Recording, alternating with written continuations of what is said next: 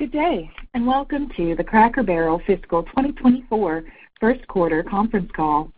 All participants will be in a listen-only mode. Should you need assistance, please signal a conference specialist by pressing the star key followed by 0. After today's presentation, there will be an opportunity to ask questions. To ask a question, you may press star then 1 on your touch-tone phone. To withdraw your question, please press star then 2. Please note this event is being recorded. I would now like to turn the conference over to Caleb Johannes, Vice President, Investor Relations. Please go ahead. Thank you. Good morning and welcome to Cracker Barrel's First Quarter Fiscal 2024 Conference Call and Webcast. This morning we issued a press release announcing our first quarter results. In this press release and on the call, we will refer to non-GAAP financial measures for the first quarter ended October 27, 2023. The non-GAAP financial measures are adjusted to exclude the non-cash amortization of the asset recognized from the gains on the sale and leaseback transactions, expenses related to the company's CEO transition, expenses associated with the strategic transformation initiative, and a corporate restructuring charge and the related tax impacts. The company believes that excluding these items from the financial results provides investors with an enhanced understanding of the company's financial performance. This information is not intended to be considered in isolation or as a substitute for net income or earnings per share information prepared in accordance with GAAP. The last pages of the press release include reconciliations from the non-GAAP information to the GAAP financials.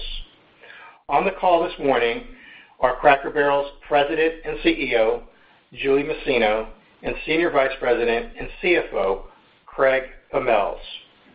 Julie and Craig will provide a review of the business, financials, and outlook. We will then open up the call for questions. On this call, statements may be made by management of their beliefs and expectations regarding the company's future operating results and expected future events. These are known as forward-looking statements, which involve risks and uncertainties that in many cases are beyond management's control and may cause actual results to differ materially from expectations. We caution our listeners and readers considering forward-looking statements and information. Many of the factors that could affect results are summarized in the cautionary description of risks and uncertainties found at the end of the press release and are described in detail in our reports that we file with or furnish to the SEC. Finally, the information shared on this call is valid as of today's date. The company undertakes no obligation to update it except as may be required under applicable law. I'll now turn the call over to Cracker Barrel's President and CEO, Julie Masino. Julie? Thank you, and good morning, everyone. This morning, we reported total Q1 revenue of $823.8 million and adjusted operating income margin of 2.3%. Our sales results were in line with our expectations, and our operating margin was at the low end of our internal expectations, reflecting certain investments we made to shore up our top line. Although we continue to face challenges, I've been impressed with the team's work to diagnose the key drivers of our traffic headwinds, and I'm encouraged by our results as we've delivered sequential monthly improvements in our comparable store traffic performance during the quarter, which I am pleased to say has continued into our important second quarter. We have taken numerous actions to drive traffic and deliver the sequential improvement. I'll go through them now. First, as we discussed last call, we took several actions to improve the effectiveness of our marketing in the first quarter. We increased our media spend by approximately 20% and refined our messaging to focus more on our core guests. This included increased advertising in linear TV, including premium sporting events like college football. We also highlighted our compelling value proposition by featuring an $8.99 price point in our breakfast-focused messaging, and we continued highlighting our over 20 under $12 in our lunch and dinner-focused messaging. Second, from an operational perspective, we remained focused on the guest experience. We invested in the labor hours to deliver great hospitality, and we continue to emphasize staffing, retention, training, and development. We're encouraged by the improvements we've seen in certain key guest experience metrics. We are happy with our staffing and turnover levels, and we are optimistic we can sustain our sales momentum and gain further traction in the coming quarters. Finally, we successfully launched Cracker Barrel Rewards, our new loyalty program. The launch was supported by a multi-channel media campaign to drive awareness and enrollment. Our operations teams have done a terrific job as ambassadors and champions of the program, and guests have embraced it. We're very pleased with the guest response and the number of enrollments, which have exceeded our expectations thus far. And we've been thrilled with the exposure we've received through our partnership with the iconic Dolly Parton. We continue to believe Cracker Barrel Rewards will be one of the best and most engaging loyalty programs in full-service dining, and are confident it will be a meaningful brand differentiator and traffic driver over the long term. Turning to retail, the retail environment remains challenging. Although there were some bright spots during the quarter, such as our harvest assortment, we experienced sales declines across most of our categories. Some of this was due to lower restaurant traffic, but we also believe some price-conscious guests may have reduced their retail purchases as a way to manage their overall spend with us. However, the team has done a good job managing inventories and is focused on emphasizing value and optimizing displays to drive sales improvements during this important holiday season. Looking ahead to Q2, our second quarter is an especially important quarter for us due to the seasonally higher volumes. Over Thanksgiving, our teams around the country worked tirelessly to deliver a great holiday experience for millions of guests and did so with extraordinary results.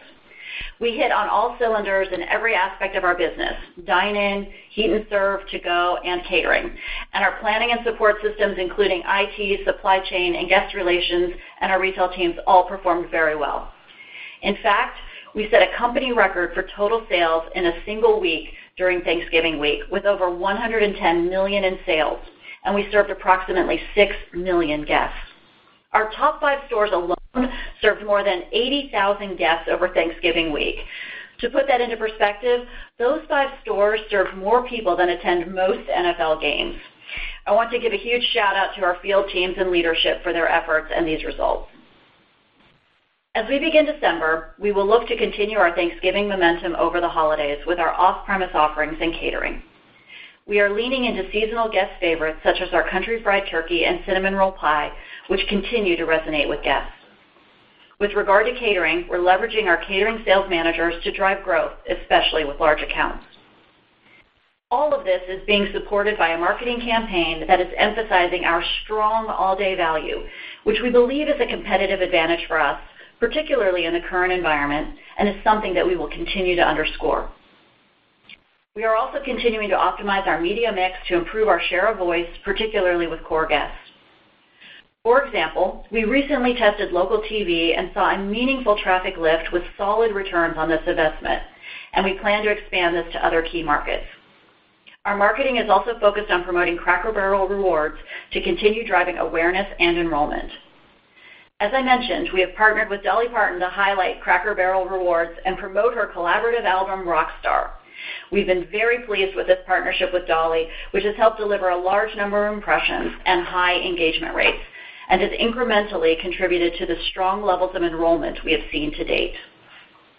I'll now turn the call over to Craig for a more detailed look at the first quarter from a financial perspective and to discuss our financial outlook for the rest of the year. After he finishes, I will then comment on our priorities and upcoming initiatives, including a strategic transformation initiative we have undertaken to help us invigorate the brand for long-term success. Craig? Thank you, Julie, and good morning, everyone. As Julie noted, for the first quarter, we reported total revenue of $823.8 million. Restaurant revenue decreased 0.2% to $660.8 million. Retail revenue decreased 8% to $163 million versus the prior year quarter. Comparable store sales declined 0.5% over the prior year. Pricing was approximately 6.8%. As we previously shared, we're taking more moderate net new pricing given the current environment. Our quarterly pricing consisted of approximately 5.5% carry-forward pricing from fiscal 2023 and 1.3% new pricing from fiscal 2024. We continue to closely monitor the impact of our pricing actions, and we have not seen a negative impact to traffic. However, given the current environment in which promotional activity is elevated and consumers are generally pressured, we will continue to take a more cautious approach with our pricing for the remainder of the fiscal year. Off-premise sales were approximately 17.5% of restaurant sales. We continue to be particularly pleased with our catering business, which grew over 50% versus the prior year. Comparable store retail sales decreased 8.1% compared to the first quarter of the prior year. Although retail sales remain soft, we were pleased with how the team has effectively managed inventory levels. Moving on to our first quarter expenses. Total cost of goods sold in the quarter was 31% of total revenue versus 33.5% in the prior quarter. Restaurant cost of goods sold in the first quarter was 26.2% of restaurant sales versus 29.1% in the prior quarter. This 290 basis point decrease was primarily driven by menu pricing. Commodity deflation was approximately 2.3%, driven principally by lower poultry and pork prices. First quarter retail cost of goods sold was 50.4% of retail sales versus 50.2% in the prior year quarter. Our inventories at quarter end were $207.3 million compared to $231 million in the prior year. With regard to labor costs, our first quarter labor and related expenses were 37% of revenue versus 34.8% in the prior quarter. This 220 basis point increase was primarily driven by our investments in additional labor hours to support the guest experience. Hourly restaurant wage inflation was approximately 5%. Adjusted other expenses were 24.3% of revenue versus 23.1% in the prior year quarter. This 120 basis point increase was primarily driven by our investments in advertising as well as higher depreciation. Adjusted general and administrative expenses in the first quarter were 5.4% of revenue and exclude the following items. First, approximately $1.6 million related to our CEO transition. Second, approximately $1.1 million in professional fees related to our strategy transformation initiative, which Julie mentioned and about which she will speak more momentarily. And third, an approximately $1.6 million corporate restructuring charge. Compared to the prior year, adjusted general and administrative expenses increased 30 basis points, primarily due to sales deleverage. All of this culminated in GAAP operating income of $11.4 million. Adjusted operating income for the quarter was $19 million, or 2.3% of revenue.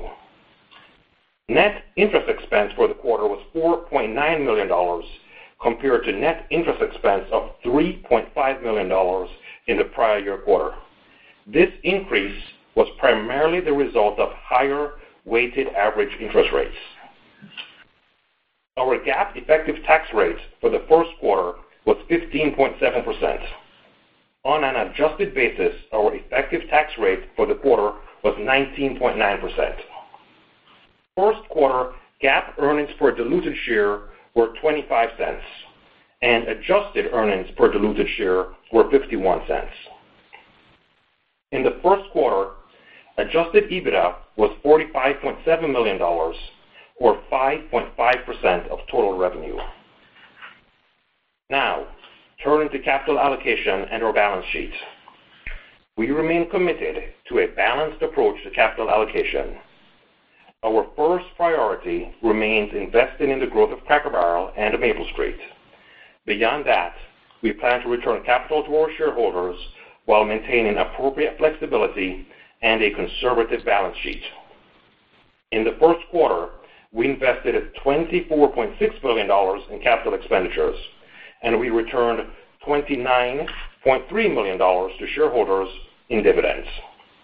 We ended the quarter with $475 million in total debt. Lastly, as we announced in our press release, the board declared a quarterly dividend of $1.30 per share, payable on February 13, 2024, to shareholders of record on January 19, 2024.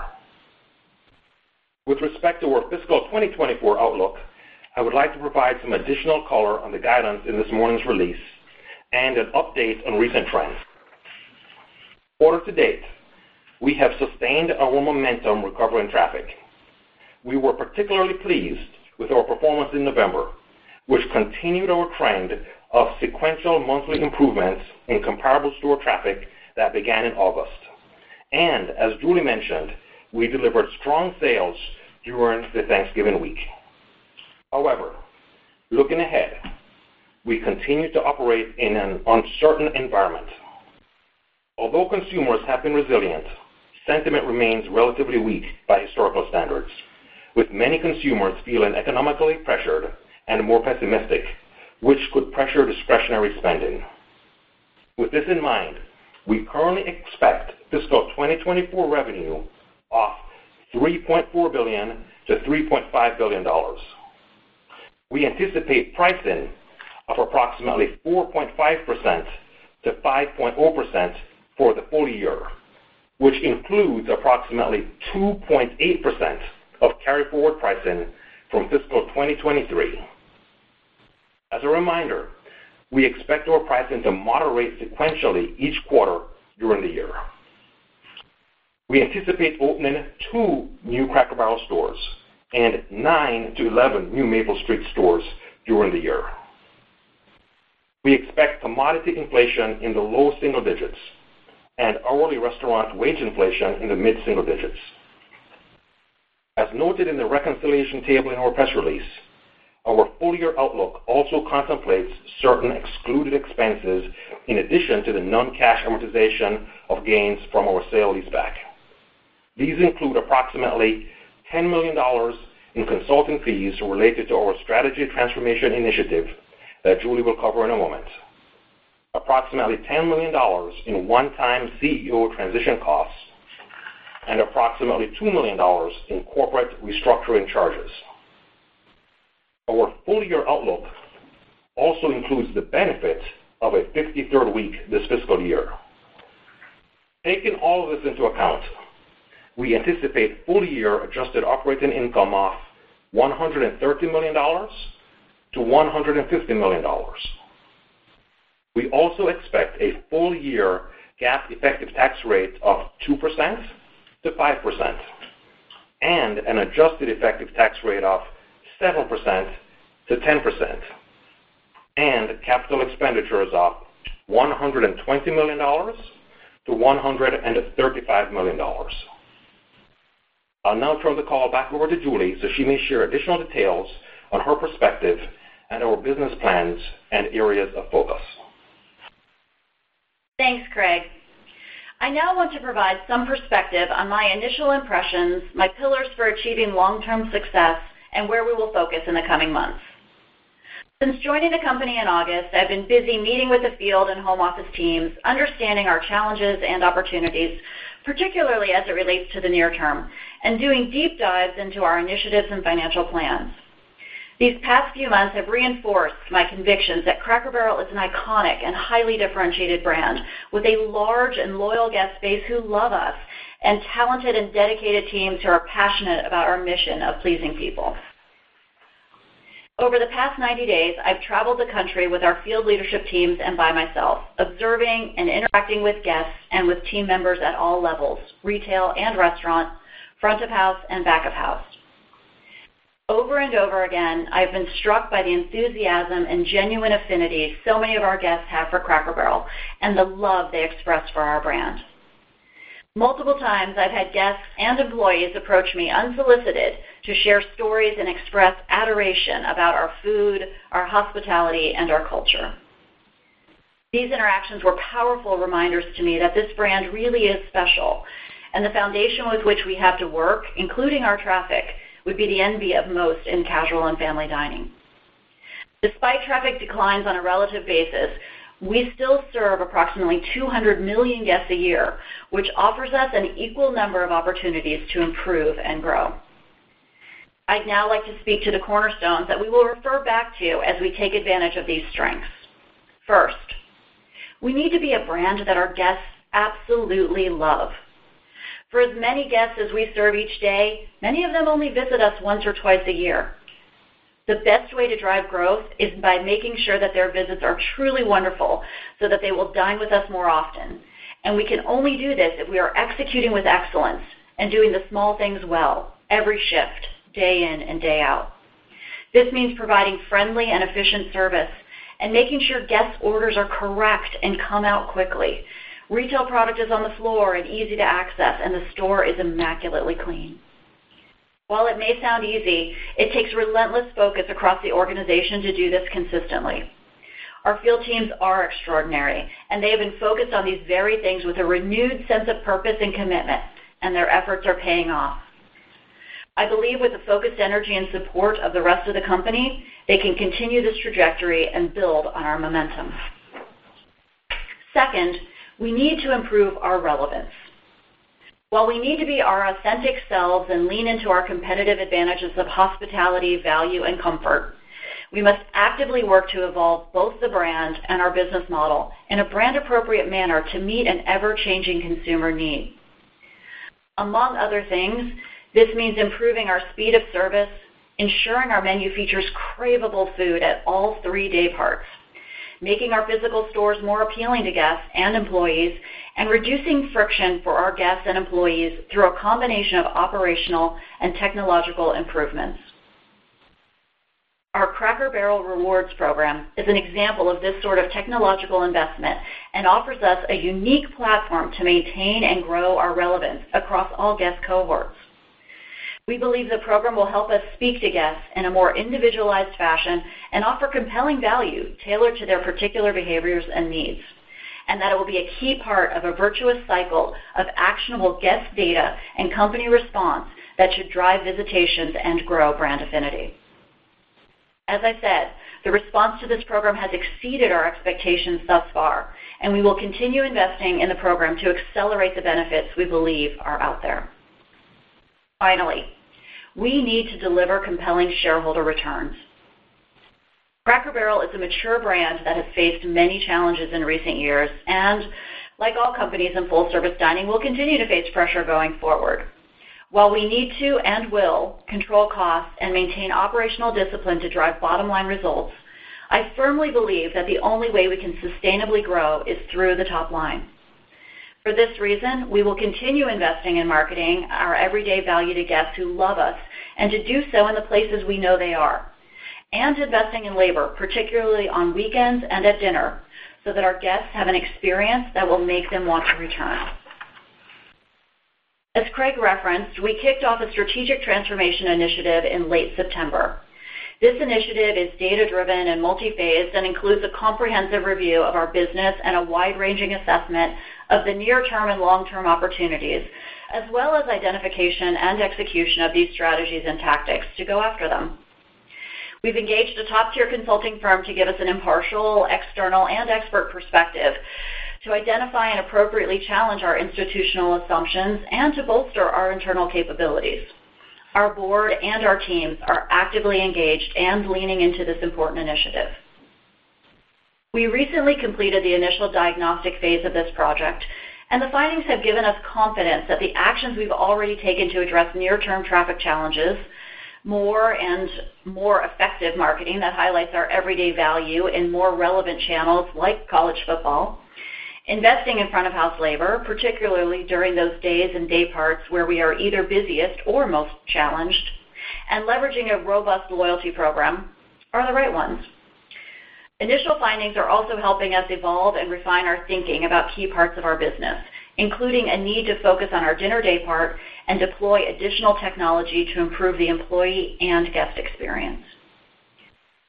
Our strategic transformation project is intended to ensure we continue to evolve the business and play to our strengths and differentiators to drive long-term value creation, improve profitability, and to win market share. This involves refining our brand strategies and positioning, identifying and prioritizing the most impactful growth drivers, defining required capabilities and enablers, and last but not least, executing with excellence. We are in the early stages of this project, and I anticipate sharing more details with you over the next several months as we develop and begin to implement a longer-term plan that delivers on the 3 pillars I outlined earlier: being a brand that our guests love, maintaining and improving our relevance, and delivering compelling shareholder returns.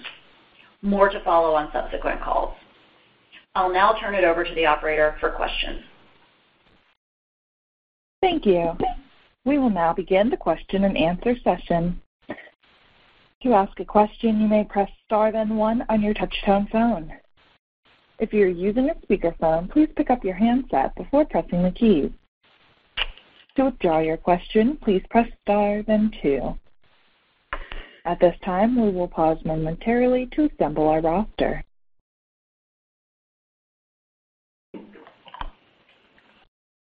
Our first question comes from Dennis Geiger with UBS. Please go ahead. Great. Thank you. A couple questions. I guess the first one, could we talk a little bit more about what you're seeing from your customers, what you saw in the quarter, perhaps even into the month of November, from a customer standpoint, anything as it relates to key customer cohorts, other behaviors worth calling out, any notable changes, et cetera? Hi, Dennis. Hi, Dennis. It's Julie. I'll take that one. Thanks so much for the question. I would say the environment out there really continues to be uncertain and mixed. But there have been some positives. It seems that a recession is potentially less likely. Inflation continues to moderate, and the consumer and labor market have been resilient. So those are the positives. However, there's been some reason for caution as well. You know, the consumer sentiment has been declining in recent months and remains at relatively low levels. Labor market is cooling, and savings accumulated during the pandemic are evaporating, and debt burdens from higher interest rates. So with all that behind us and sort of in the landscape out there, we are encouraged by the monthly sequential improvements in our traffic. We believe that the investments that we've made to focus on the guest experience, to emphasize our strong value proposition across our day parts, that was an important pivot in Q1, have been accelerating the frequency and enhancing our business model, and will continue to help us drive performance and win share in this very, very mixed environment. Appreciate that color, Julie. Very helpful. I guess the second one, just following up on that, as you talk about sort of some of the resiliency out there, little resistance to the pricing to date, but then you and Craig kind of talking about the tough environment and maybe gets worse from here from a macro perspective. Just wondering if there's any more context you could put around expectations over the balance of the year as we think about that macro environment. Do you expect the consumer deteriorates from here? Very helpful that you gave the color around pricing for the year, but just anything more on kind of what's embedded in that sales algorithm. You've got a bunch of initiatives, but what you're thinking about your consumer from here, and maybe related to that, is there any context you can give thinking about last year's trends in recent months relative to this year, and is it sort of our underlying traffic trends improving over these last several months? Is there any kind of year-over-year dynamic to be thinking about? Thank you very much. Hi, Dennis. It's Craig. I'll dig into that one. As we finished up our quarter 4 last year, we talked about an unexpected decline in our traffic, and then we talked about the things that we were going to be doing to bolster that. And I think we're on a really good path with the actions that we've taken. So at the time we talked about, we believe the environment was more promotional. We believe the consumer was a bit more pressured. And at the time we also didn't have a whole lot of messaging. And now we have adjusted, we think, to the current environment appropriately. And that seems to be working for us. the environment is more promotional. That's what we're seeing in our results. The consumer is pressured, but they haven't shut down. They're still dining out. They're just making choices. And what was important to us was that we are top of mind. And in order to be top of mind, you have to communicate to folks, and we've ramped up our communication. And we've also focused our communication around what we're calling kind of this core plus group. It's a lot of our traditional core plus elements of our growth segments that are closer to that core. You reach those folks in college football, NASCAR, things like that, and that is working for us. We're pleased with that outcome. So while the consumer environment may get a little bit better, may get a little bit worse, we don't know, but we do think we're well positioned given the environment that we're in. Now, towards the end of the year, we're going to be comping over a Q4 that was particularly soft for us. I don't think we're prepared to say anything else more about that specifically at this time, but we think we learned from that and we adapted and adjusted for it. The other point with that is Cracker Barrel is a particularly experiential brand. We serve a lot of guests, 200 million, 3 day parts, breakfast, lunch, and dinner, and we're known for a lot of things, but one of them is hospitality. And because of that, we have been investing more in labor to ensure that, one, we can deliver that hospitality, and we are, and two, that we can really serve that kind of peak demand. So that's an investment that we're making in the short term for sure. Now, one of the other benefits that you get from that is that's also a better experience for the employees, and we're seeing turnover comes down. So as we think about, hey, how do all of these investments play out over time? Well, one of the ways that it plays out is your turnover comes down and you actually get more efficient over time. So we're investing for the future. We're investing to grow our traffic in the short term. We think our investments are well timed for the environment, and we think over a period of time that will also help our profitability. Great. Thank you both. Our next question comes from Katherine Griffin with Bank of America. Please go ahead. Hi, thanks so much for the questions. First, I wanted to dive a little deeper into the promotional intensity that you mentioned. Is there any kind of differences in geographies or in specific subsegments you can speak to that you're seeing? Hi, Catherine. It's Julie. I'll take that one. Yes. As we discussed in September on our last call, it's been really promotional out there from the competitors. So that really caused us, one, to take a look at what they were doing and what we were doing. As Craig just talked about, we really adjusted our messaging to ensure we were playing to our strengths and our differentiators at Cracker Barrel because we are an all 3 day part brand. So we wanted to make sure that our messaging really resonated with that core and the core plus guest across those 3 day parts. Value messaging of our day part messaging, value messaging around breakfast starting at $8.99. All of those things are really resonating well with our guests. The other thing that I spoke about in my prepared remarks that we're very heartened by is that we made additional investments in testing some different marketing strategies throughout the quarter, one of which was college football. Craig talked about NASCAR. Those additional investments have returned quite well for us, both from a traffic and investment perspective. Additionally, we've invested in some local television advertising in some key markets.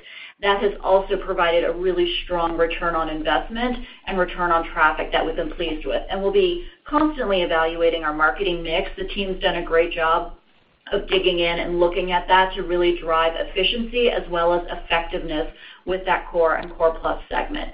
So we remain optimistic about our ability to continue to evaluate and ramp effectiveness in that space as we move through the year. Okay, thank you. And then just following up on an earlier question, can you just help us frame sort of what the comps were by month in your fiscal second quarter of last year? Oh, actually, I don't have. We will follow up with you on that one. I would provide whatever detail any details we can as it relates to what the comp is for last year. Okay, understood. Thank you. Our next question comes from Alton Stump with Loop Capital. Please go ahead. I wanted to ask first off on the commodity inflation, guidance. Obviously, Craig, you mentioned that you're down 2.3% in the first quarter, but looking for a low single-digit increase for the full year. I guess one, what are the key drivers behind that increase as far as inputs, and then any sort of color on kind of what the pace may be over the next 3 quarters of the year. Hi, Alton. So Q1 we had deflation. We're kind of confident on peak inflation from the prior year, so that was good news. We do expect the commodity environment to be pretty good for the rest of the year. We don't expect it to be deflationary, though.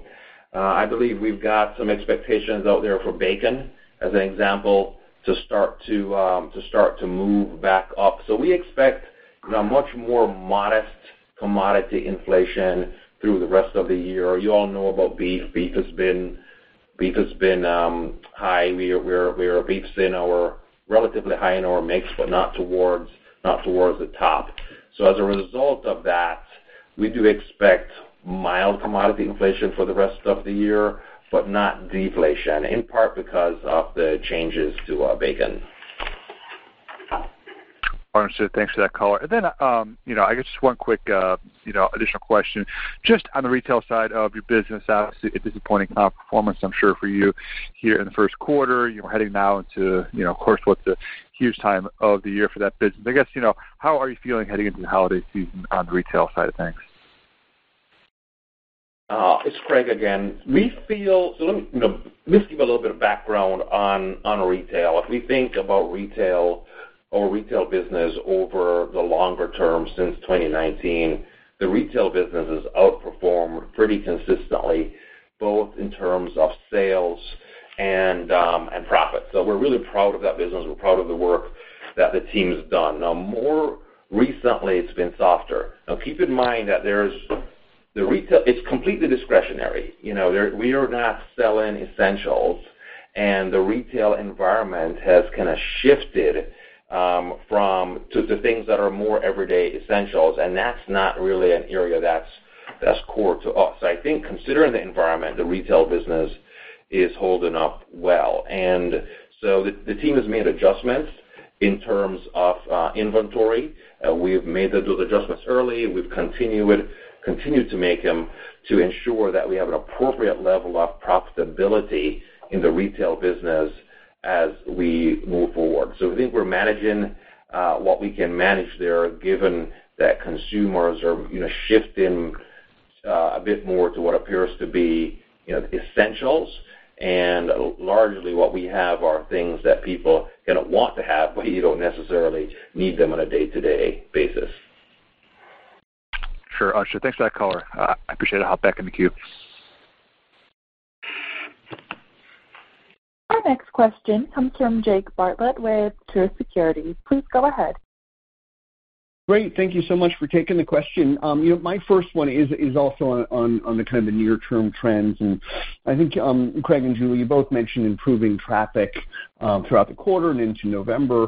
Can you share what the traffic was in the first quarter? I know it comes out with the Q, but if you could provide traffic and mix, and just so we can see what the trajectory is there. Absolutely, Jake. I'll take the numbers, and then we can go from there. Overall traffic for Q1 was restaurant traffic negative 7.1%. Check overall plus 6.6, including price of 6.8, and mix of negative 0.2.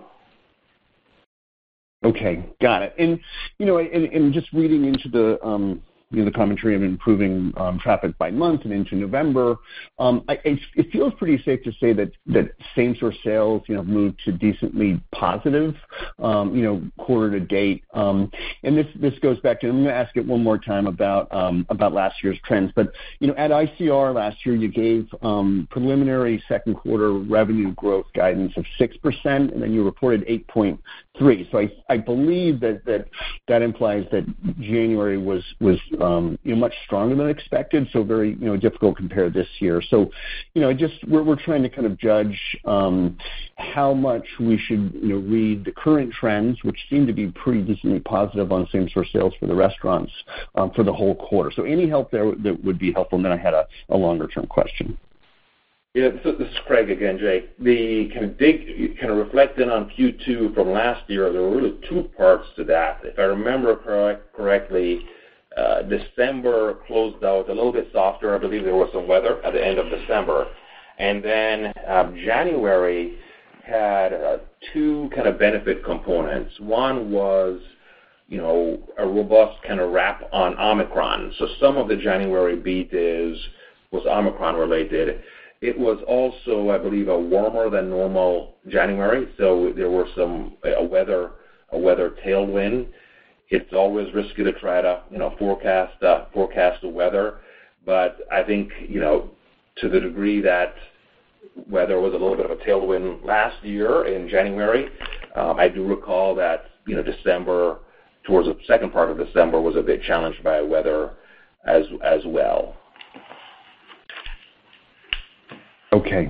And then, my other question is on margins. And, in the quarter itself, as you mentioned, your sales were in line with expectations internally, but you're at the lower end of guidance for margins. And my question is, what drove that? What surprised you to the downside there on the margins? And as we look forward, you didn't explicitly give restaurant level margins or G&A guidance, but can you help us in terms of what is driving the expected kind of margin compression that's implied in guidance in 24? Is it the margin side or is it G&A deleverage that you think is going to drive that? For this quarter, for quarter one, as we were, we had some hypotheses. It was data driven as we went into the quarter, but we weren't certain. So we started out with some additional advertising. We had largely committed to that, and we added some labor as well. We were seeing really good results from the advertising. We're seeing good results from the labor, and it also gave us more confidence in November. So as a result, we invested a bit more in labor than we had originally expected. We knew we had that out there as an option, but we went ahead and we did some more, and that we think played out well. Now, the things that were, unexpected or kind of came in on the unfavorable side of our internal expectations, there were a couple of them. Wage rates came in a little bit higher. Maintenance expenses came in a little bit higher. Public liability, general liability came in a little bit higher. So we had a couple of things that kind of that were on the high end of the cost range. But the primary driver was, we were making a bet, it was working, and we just continued down that path because we were seeing a lot of good impacts from that. So what does that mean then for the rest of the year? I won't go into a whole lot of detail there. I will say just directionally, the things that we've been doing that are working probably should continue to do those. So we're advertising has been working to a greater degree. So I would expect that we're going to continue to do more advertising. Now, we try to measure all of that best we can. We do some test and learn, and as long as the ROI and that remains compelling, I would expect that we're going to continue to do that. The labor investment has also been working out well, not only in terms of the short-term traffic and our ability to really execute at peak periods, but you see a benefit to guest satisfaction. You see a benefit to turnover, which pays a dividend in the future. So we'll continue to invest in those things as we go throughout the year. Okay. Thank you very much. Appreciate it. Our next question comes from Andrew Wolf with LCL King. Please go ahead. Good morning. My question's also guidance related, actually two. First on earnings, the implication of your guidance is better margins going forward for the next 3 quarters. So you called out, that the advertising increase is going to continue as well as labor because it's driving traffic. But I might have missed this, but could you go through if you're still expecting $30 million net cost saving, gross cost savings this year to help, defray some of that cost? And if that's the case, what the cadence of those cost savings would be, against this, the increased spend that's helping with the traffic. Hi, Andrew. It's Craig. I'll start with the cost saves. We talked about $30 million of the cost saves last fiscal, and we delivered on that. I think we started at 25, and that we increased it to 30 over the course of the year. We actually have an internal target for cost saves in fiscal 24 that's consistent, if not higher than that. However, we also realize that we're making a lot of investments, so it felt a little odd for us to be talking about a cost save at the same time we're spending a lot of money in labor, spending a lot of money in marketing. So the way that we are thinking about it internally is we're saving costs more than we did last year. We're reinvesting those cost saves as a way to support these guest drive-in initiatives and overall long-term business strengthening initiatives. Okay, that's good. Can you speak to the cadence? I mean, have you realized in first quarter like a pro rata amount, or is it going to build more proportionally later in the year, the amount of cost savings? The cost savings, I don't have the exact quarterly breakdown in front of me, but because we have a program that is a sustained program, a number of the cost savings that we started in fiscal 23, we didn't get 12 months of those cost savings in 23. So there's quite a bit that just carries through into fiscal 24, and then we have additional cost savings queued up in 24 as well. Okay. And on the sales guidance, I just want to test the way my numbers sort of back into what I think your scenarios could be. It's a pretty broad sales guidance for the year from here. So I think you're anywhere from, things could continue to get better, as I assume is hopefully your one of your plans at least. But then there's a scenario where, it looks like things would actually get worse and perhaps even worse than the quarter you just announced. Is that because, you have to bake in even though, I think Julie mentioned, the recessionary odds are lower, that given consumer behavior and we're not out of the woods on the economy, that you just have to put in a pessimistic scenario and you decided to also include that in your sales guidance range? I think that's a reasonable point of view. The economy is uncertain, so who knows what's going to happen. And I think to the extent that things continue to play out the way that we're seeing them, we would be towards the high end of the range. But to the degree that they don't, either from an external perspective or something happens internally, would be on the low end of the range. The macro environment is still volatile. I mean, the overall economy has been doing well, but if you can dig below that, there are some concerning elements there. So we'll just need to kind of see how it goes, and as a result, we're still pretty early in the year. As a result of that, we think that this leads to that type of a range. Thank you. And maybe just more for Julie on the loyalty program. It's good to hear the launch is going well, and I think you've got it tied into Dolly Parton through early December with the rocking chair giveaway. But is there any way to continue to, or is that sort of when the relationship with Dolly kind of ends, and do you have more things to keep or are you going to keep it going with her, like to keep these getting the signups at a pretty good clip above your plan? And I guess longer term, based on your experience and what you're hearing from your people are helping with the program. When do you really expect to really see, increased traffic through promotion, really targeted promotions and the other things that can come out of loyalty program? Hi, Andrew. It's Julie. As I mentioned in my prepared remarks, we are really pleased with the launch of the program.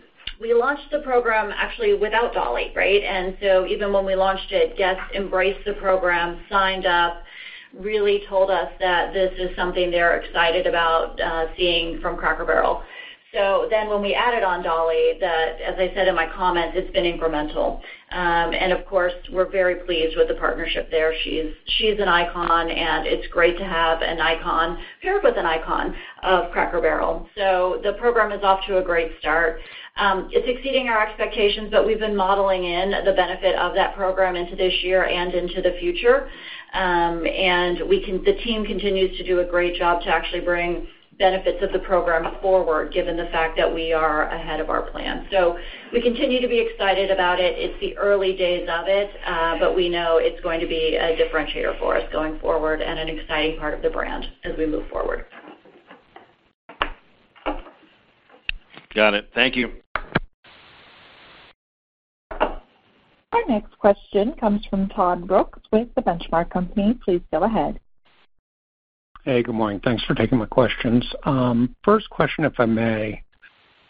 You were talking in regards to the retail segment, well-managed inventories and really trying to operate as much for protection of gross profit dollars than you are to drive top line.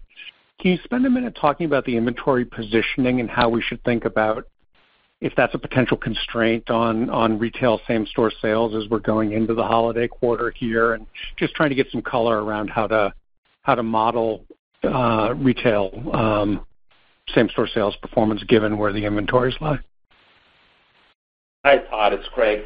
I think we're really well positioned there. We carry a very wide assortment. So to the degree that demand is higher than we projected, that would impact our kind of discount cadence, and we'd be able to, I think, make more margin through that approach.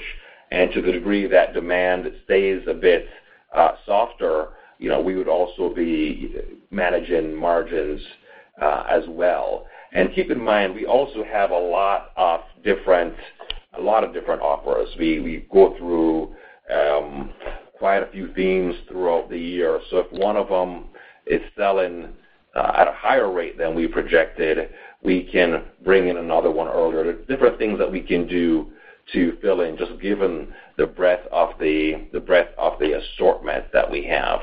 I think the macro picture on this part of retail really gives us confidence that we're making the right decision to manage the inventory and not end up very long and then having to do a significant amount of markdowns. But that would be a problem, candidly, that we would love to have that problem, because to the degree that we have the demand, I think we can redirect folks to other items. Okay, great. Thanks, Craig. And then two others, if I can. On the occupancy and other costs, you pointed out on a year-over-year basis the incremental advertising and some incremental D&A. And you've pointed to the advertising working, driving a return, layering in some local TV. What's the right way to think about that line item going forward? Is the spend that we saw in the first quarter kind of that just above mid-24% of sales level? Is that the right way to model this line in what we could call an investment year, or maybe some more offensive spending around marketing? I think it's fair to say that the advertising line item is going to be a bit higher. Not going to share an exact number, candidly, in part because we're going to continue to flex that based on our findings, but I would expect it to be higher. There is also a part of the loyalty program. It's not dramatic, but there's a part of the loyalty expense for the loyalty program that goes through marketing, so that will cause that line item to be a bit higher. And then we're going to continue to optimize our profitability of our normal media to the degree that that's working really well and we're getting a compelling return, we'll do more. To the degree that we are not seeing as compelling of a return, not as profitable, then we may do less. But in general, I would expect marketing to be higher than it's been traditionally for the coming quarters. So to just clarify on that, if we're looking year over year up 130 basis points, are you saying, Craig, that because of the success you've seen, you expect marketing to actually be higher as we progress through the year as far as a lift? No, just okay. Okay, so of the 130 basis points in Q1, I believe marketing was something like 80 basis points, something like that, off the Q1. So I'm not suggesting that we're going to be investing incrementally more than that. Maybe we do, but it would be modest. So it's, could be a little bit more than that, could be a little bit less. But I don't think our marketing spend will be as a percent of sales at the levels it was at in 2023. It's going to be higher as a percent of sales moving into 2024 than it was in 2023. Okay, perfect. And then it looks like the one-time expenditures in the quarter, the G&A came in a little bit more efficiently than I expected. Would you encourage us to budget that type of mid-5s% of sales? And then what's the cadence of the CEO transition cost and the strategic initiative costs? How do those come in over the balance of the year? Thanks. I don't expect anything dramatic as it relates to G&A, so I probably wouldn't get into a lot of detail there. In terms of the cadence of the one-time cost, I do expect that there will be more of that expense related to the CEO transition in Q2 because of the accounting for, really Sandy, the prior CEO's earned retirement benefits. She officially retired as the CEO early in Q2, and as a result of that, I think that will drive some more expense in Q2. I expect the consulting costs to be fairly flat going forward from Q2 through Q4. We started at about the midpoint in Q1, so I would expect Q2, 3, and 4 to be relatively flat for that line item. Okay, great. Thanks, Craig.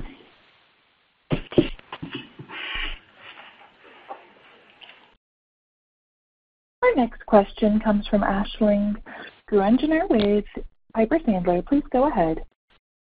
Hi, good morning. My question is on Maple Street. On the last earnings call, it was mentioned that Maple Street weekdays were still challenged. We're just wondering if you've seen any improvements in that and how you're thinking about the growth at Maple Street over the course of the year. Hi, Ashley. This is Craig.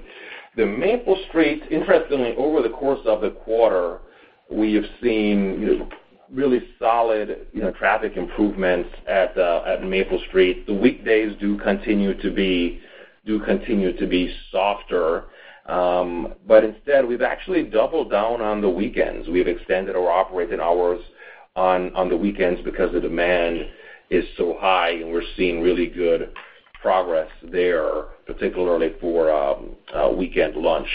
As we think about the long term, we're really excited about the business. It's a differentiated business. We like the location strategy. It's complementary to Cracker Barrel. And at the same time, and we're continuing to grow it. We were a bit behind at opening this quarter. That was more a function of construction delays than anything else. And we're continuing to grow the business at a moderate pace.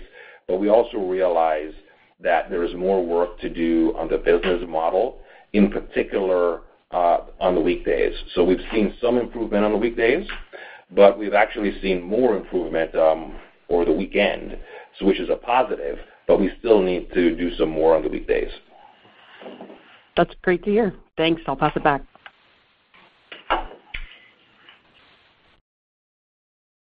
This concludes our question and answer session. I would like to turn the conference back over to Julie Messina for any closing remarks. Thank you all for joining us today. We're encouraged by our improved traffic trend and our start to Q2. And while we are mindful of the competitive and uncertain environment in which we continue to operate, we are cautiously optimistic that we will sustain this momentum and drive improved performance over the balance of the year. We have a lot of work ahead of us to achieve our objectives, but we have a strong foundation in place, and I'm confident that our talented teams are up for the challenge. Before we sign off, I'd like to wish you all a happy holiday season and express my sincere appreciation to our more than 70,000 employees, not only for their hard work over Thanksgiving last week, but for the warm welcome they have extended to me since joining the Cracker Barrel family, and for all they do every day, every shift, to delight our guests and to bring this great brand to life. Thank you all, and happy holidays.